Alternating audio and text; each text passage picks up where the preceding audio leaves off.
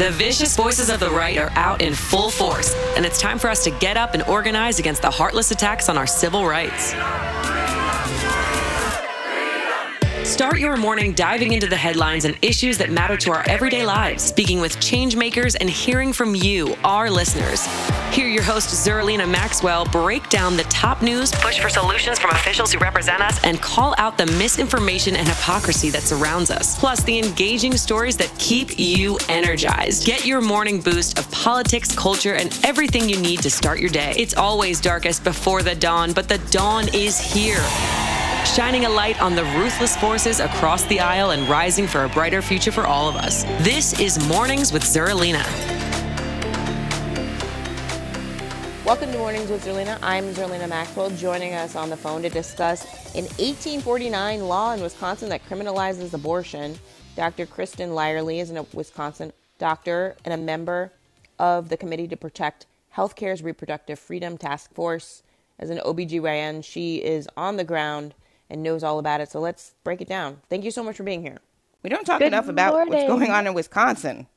Well, I know people don't think about us because we're in the middle of the country and, we're kind of laid back and quiet. But Wisconsin is a very interesting place to be right now. And I just can't wait to share all about it with you this morning. So tell us what is happening post Dobbs. I mean, I feel like we don't talk about Wisconsin, maybe because in our brains it's like it's a bluish state, like it's not Texas, so we're not sure what's going on. So tell us what's going on.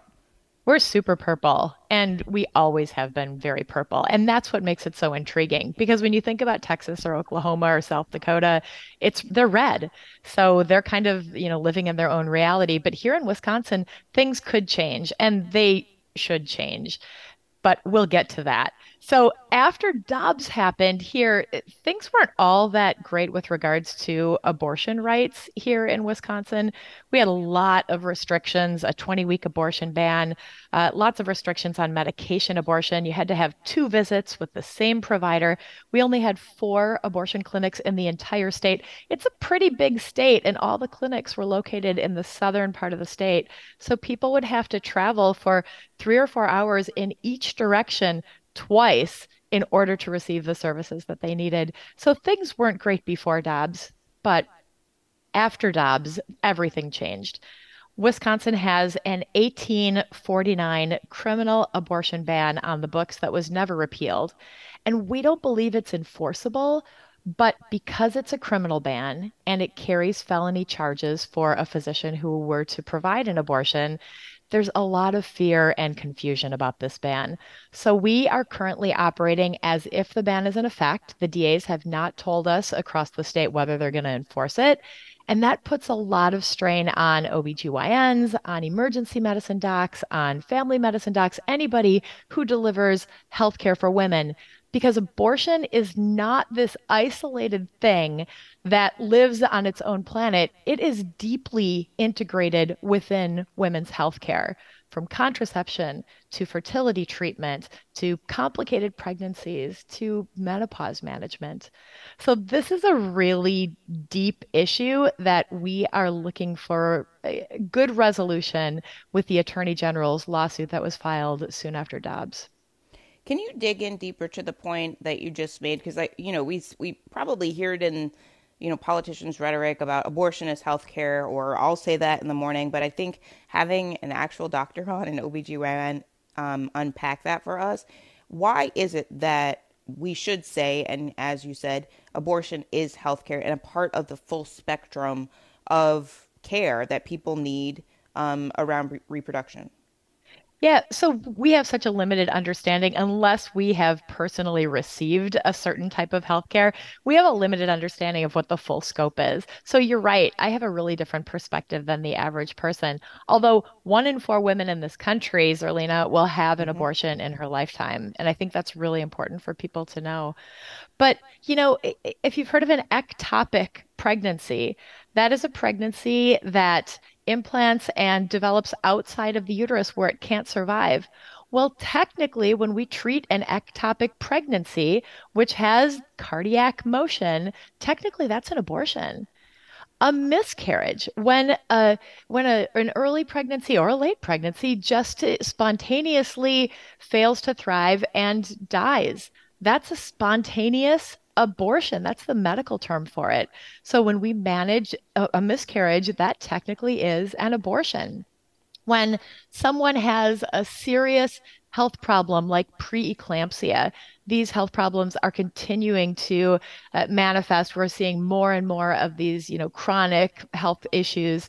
When someone has a problem like this at, say, 21, 22 weeks, before the baby can survive outside of her body, the only way to solve this problem is to deliver the baby, knowing that that baby won't survive. That's an abortion. But if we don't do it, we can't save her life either. So then we have two lives lost. There are so many other examples. A fetus, though this happened here in Wisconsin, actually after Dobbs. A patient was diagnosed at about 12 weeks of pregnancy. Her fetus didn't have a brain. This is not unusual. It's called anencephaly. Obviously, a baby can't live outside of the mother's body without a brain. And it's much safer to perform an abortion early in pregnancy than it is for her to carry that pregnancy to term and deliver. But that's an option for her if she chooses. Most people will choose to have an abortion. But in this person's case, by the time that we were able to counsel her, coordinate a visit, find a time for her at a clinic in Illinois because they are so busy taking care of people from all across the country. 3 additional weeks had passed, and she wasn't able to receive the care that she needed and deserved until she was 15 weeks pregnant. And the risks go up as the Right. pregnancy goes on. So it's so unfair and it's expensive and it's emotionally grueling for these people. Thank you for that explanation because I think that as you cite all of those examples, I think people they definitely know somebody who has suffered a miscarriage. They may not realize they know somebody who had preeclampsia, but Beyonce has cited that she had preeclampsia. Yes. And often we don't realize that we probably do know somebody or know somebody who knows somebody that has dealt with an ectopic pregnancy. Not as common as the other two, but I think that when you lay it out that way, it feels like you're basically just putting doctors in a position when you have a criminal statute like this on the books where they're operating from a position of fear as opposed to, what the best care is for the patient given the circumstances, right? I mean, what are the risks associated with somebody dealing with any of these three examples Oh, where the doctor can't act as quickly as possible? yeah. I mean, ectopic pregnancy is the number one reason that women die in early pregnancy. There is there is no I can't tell you a documented situation where someone with an ectopic has gone on and had a viable pregnancy. I mean, all it causes is death and destruction. And for people dealing with these complicated pregnancy related or just gynecological issues, these are not the kinds of issues where they're shouting it from the hilltops because they want everybody to know. Even things like if you're diagnosed with a cancer, many people are this is personal health information. So you're not sharing that information widely. But when it's a reproductive health issue, it's that much harder to share your story even with your closest friends. And that speaks to something else that you just mentioned in your last segment, which is men.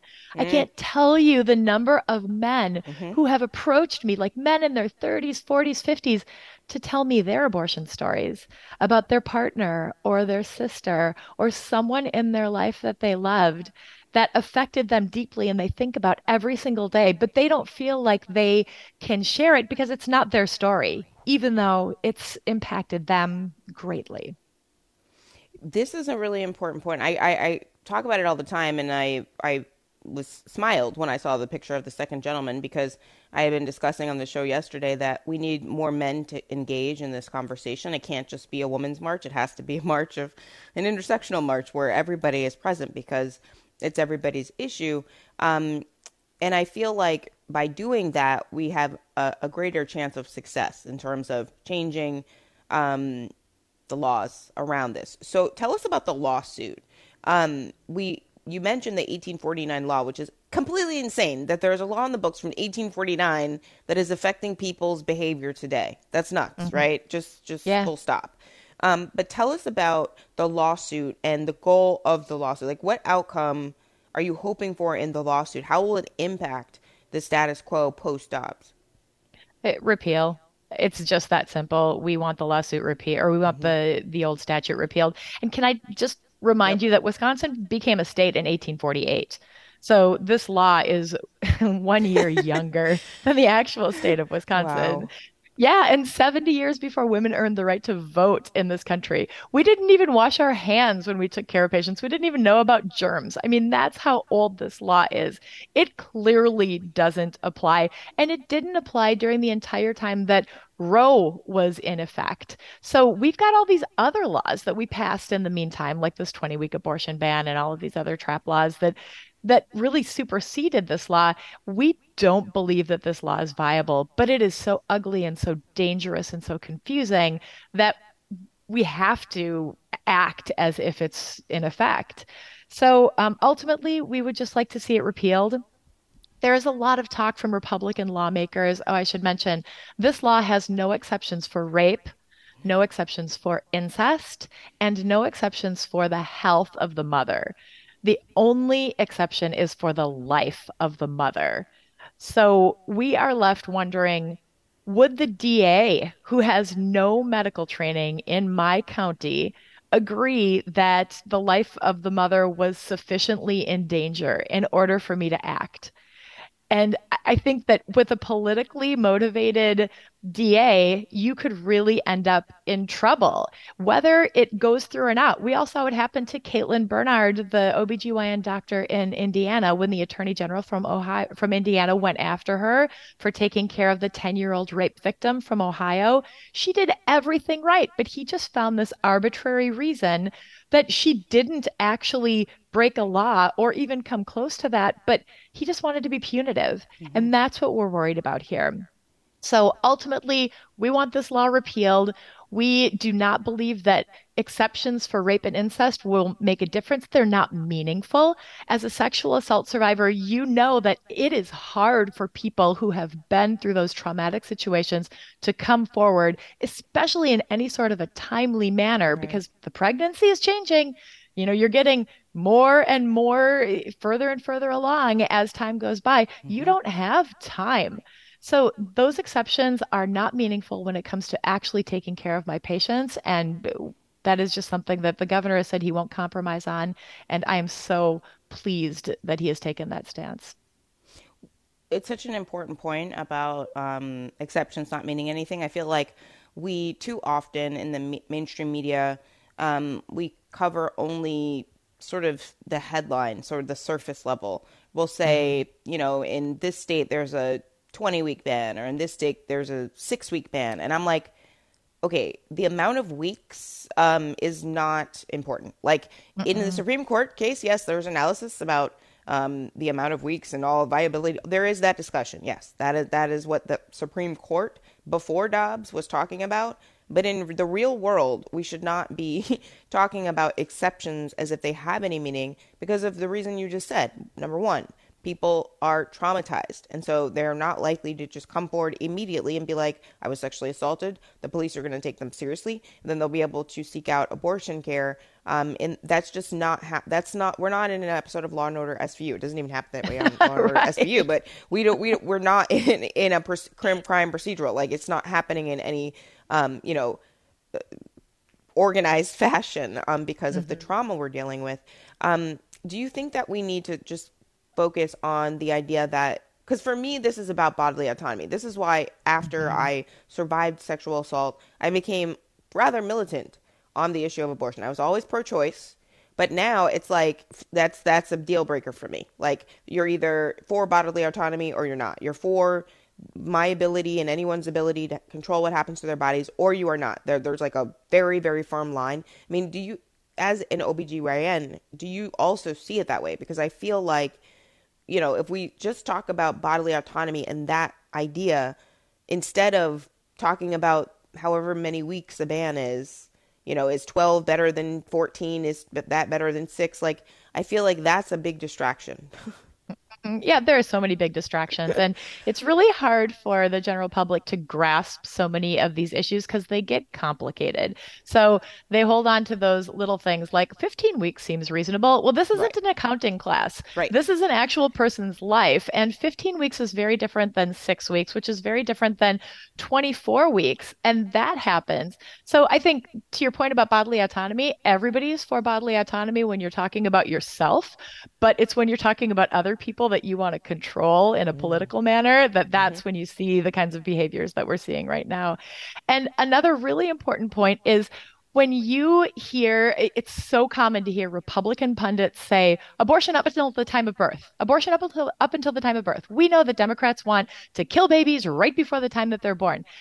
And that is the most ridiculous thing Right. I've ever heard because nobody does that.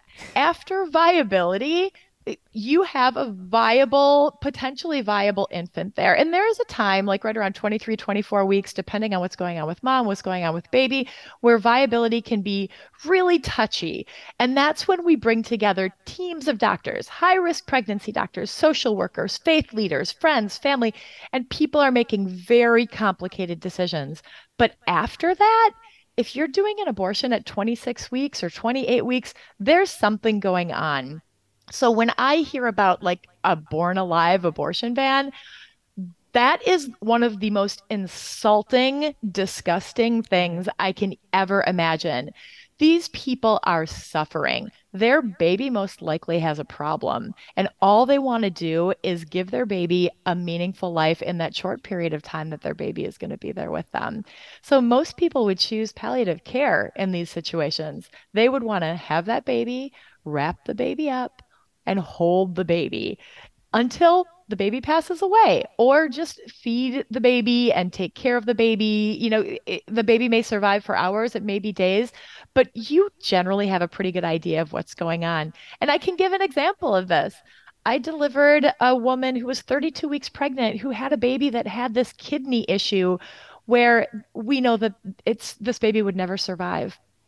But she came from a very unique culture where we knew she was going to want to have more babies down the road. And we knew that this was a very culturally sensitive situation. And we were going to have to make sure that she and her family were able to manage it in a way that best fit into their childbearing plan. And so we delivered her at 32 weeks, and her baby died in her arms a few hours later. And we all got to go and spend some time with them and meet him. And it was beautiful. It was as beautiful as it possibly could have been. The worst thing we could have done is take that baby away, poke him with needles for IVs, put a breathing tube down his throat, knowing that he was never going to survive. Why would we torture that baby and torture that family? It doesn't make any sense at all. So this is insulting. And every time I hear a Republican politician talk Mm-hmm. about abortion up until the time of birth, it just makes me so angry. It makes me angry too, especially because when they do it, nobody is like, wait, so you're saying that what Democrats support is murder, right? Like, Hmm. and no Democrat out there is saying anything of the sort. And as you just said, those situations are gut wrenching, right? Hmm. When you are in a moment that late in your pregnancy where there is a complication, and I feel like we don't talk enough about those specific situations. So I'm glad that you mentioned that. In terms of the state leadership, Hmm. what is happening? So you sued to repeal this law, but what else can be done, perhaps on the legislative side, in your view, to protect the rights of the people who can get pregnant in Wisconsin, given the fact that this is the lay of the land now? For each state sort of has to figure it out post-ops. This is the beauty of it because there is something we can do. So we really fought hard for fair maps. Wisconsin has been grossly gerrymandered since 2011.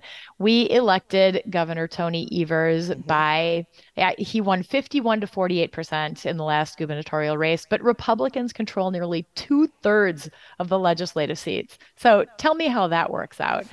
So, and part of it is because we're so gerrymandered and so people are demoralized. They don't want to run for office. Where I live in the 8th congressional district, over half of the seats in the last two cycles didn't even have a serious Democratic challenger because the deck is stacked so profoundly against them that it's too painful. And the Republicans they're mean, they're evil, they harm your reputation, and people are nice around here and neighborly. So we're going to change that. We're organizing. But I think the most important thing that we can do is really focus on the upcoming Supreme Court race. We have a primary coming up in February on the 21st, and we have a general coming up in April on the 4th. We've got four candidates running for one seat, and this seat will could potentially tip the balance of the Supreme Court toward the will of the people. Because the people have no other way to speak here in Wisconsin. We don't have the option of a ballot initiative like Kansas and South Dakota. The legislature is the only body that can put a ballot initiative out there, and they're not going to do that because they're controlled by the Republicans. So if we focus on the state Supreme Court seat and we choose candidates, we choose people who really are there for the people, that will make a huge difference.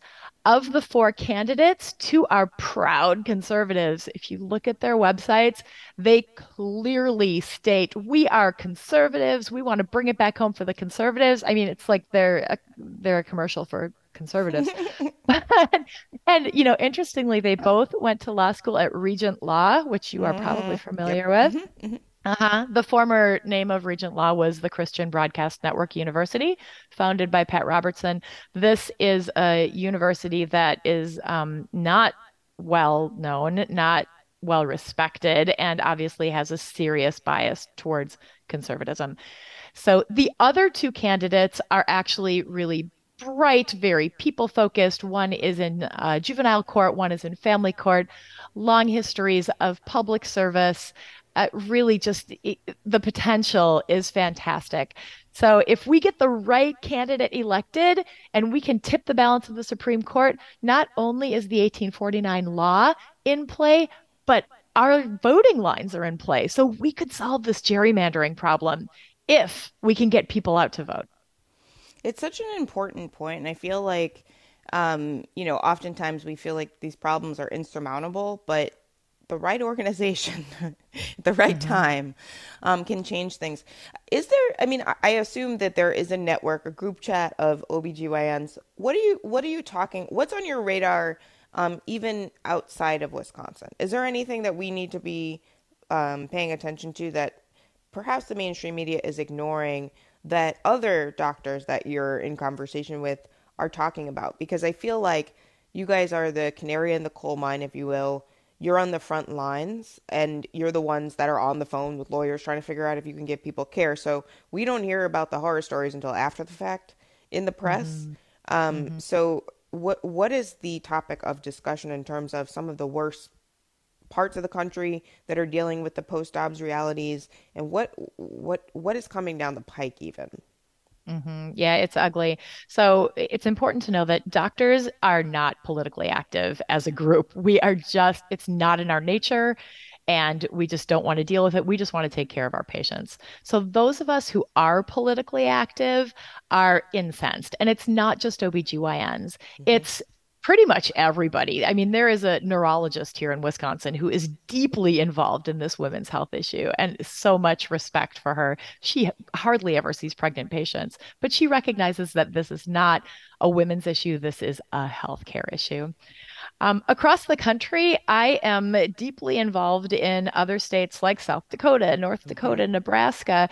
So Nebraska just introduced a heartbeat ban. South Dakota, there's been a lot of anti-trans legislation. And in fact, a South Dakota legislator demanded that the University of South Dakota fire their one infertility doctor because he also delivers appropriate trans care to our trans population, our gender affirming care. So a legislator is demanding that a doctor be fired for taking care of his patient in South Dakota. That's what's coming down the pike. Oh, geez. Okay. I had not, that wasn't one that was on my bingo card. Like, I didn't realize that we were going there, but that's where we are. So I really appreciate you for this conversation this morning. I feel like I didn't know there was an 1849 law until I researched, obviously, for ahead of this conversation, and I was like, how is there a law from 1849 on the books that people are talking about in 2023, and why? Like, why would we be talking about an 1849 law like it's relevant to our modern day It's not. lives? And it really shouldn't be. And so I'm glad that we had this conversation. So it's on everyone's radar. They can get activated. How can they help? What should they do? Boy, that is a great question. Pay attention to what's happening with the Supreme Court race, especially after the primary. Before the primary, everybody's kind of, just waiting to see what shakes out. Although it is possible that two conservatives could end up on that general election ballot. So pay attention to the Supreme Court race. You can always donate to the candidate of your choice. And then after the Supreme Court race, it is going to be on. So keep your eye on Wisconsin because we can make a difference here. Really, really important. Dr. Kristen Lyerly, thank you so much for being here this morning, a member of the Committee to Protect Healthcare's Reproductive Freedom Task Force, also somebody who provides care in Wisconsin, OBGYN, an expert on this issue and what's actually happening, not just the political rhetoric. I really appreciate you for taking the time this morning. Please stay safe. Oh, thank you so much, Zerlina, for this and everything you do. Your voice is so important. Thank you so much.